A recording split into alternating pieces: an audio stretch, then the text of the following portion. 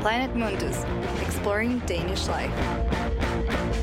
The best part about Christmas is probably the crazy amounts of food you consume with your family and friends in just a few days.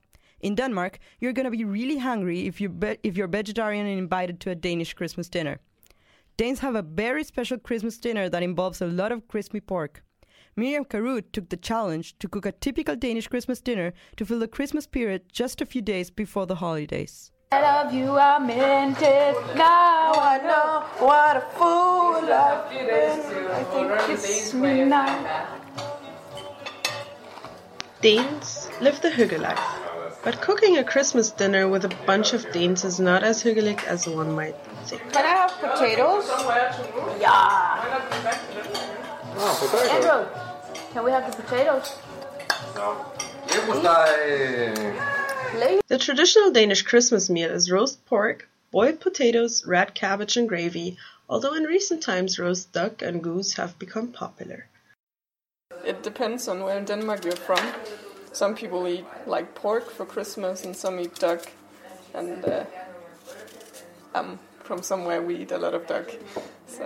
I'm cutting apples to help give taste to the duck. And of course, because I am very Danish, we did all these things and much more. We prepared a huge feast: roast duck with apples and plums, potatoes, red cabbage, fish fillet and herring, liver paste with mushrooms and bacon on rye bread, because Danes always eat rye bread, and cheese, and a huge dessert. You usually start with the bread for Christmas dinner. Okay. Julefrokost, I mean. You put on the herring. And then what? Then you eat it. The preparations for our Christmas dinner started about 4 hours earlier. Bodil, my doormate and neighbor, organized all the shopping and food preparation, and I was able to help a little with the duck.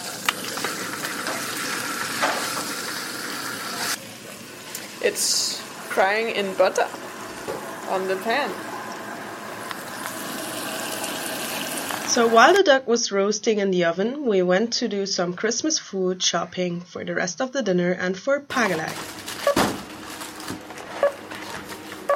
Pakkelej means package game.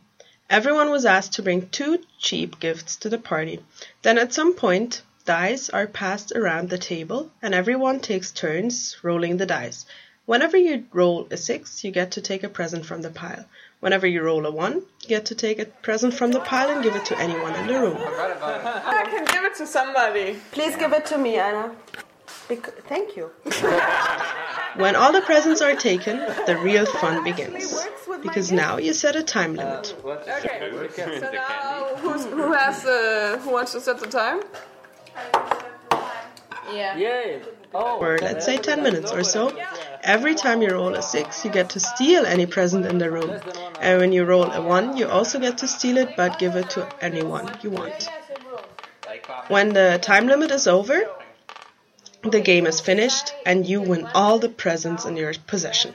It was crazy. I think friendships were destroyed because at some point I had like 5 presents and then until the last second I didn't have any gift.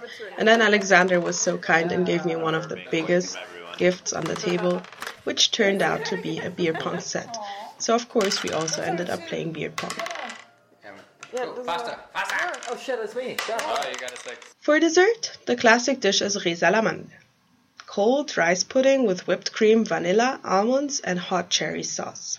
We are making risalamande, which is the typical Danish Christmas dessert. It contains a lot of milk and cream. There's also a game about risalamande. There's only 1 peeled almond hidden in the dessert bowl. The lucky person who gets the almond in his or her dessert will get a present. In our round, Marie found the almond and got a big chocolate present. And then we continued to have drinks while playing games and listening to Christmas music.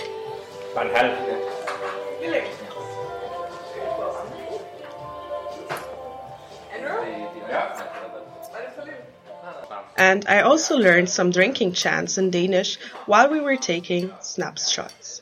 Haps, haps, haps. Nu skal vi have snaps. En, der vækker appetitten, en, der rykker i banditten. Haps, haps, haps, nu skal vi have snaps. Skål, skål! So, that is what to expect at a Danish julefrokost, or a dinner in this case, especially one held at your dorm.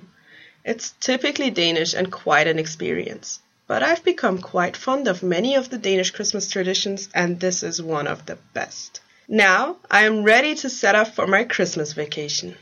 Thank you for that, Miriam. Now I am really hungry. I guess all of us in the studio are. I can't wait to go home and try that Danish Christmas dinner. Planet Mundus.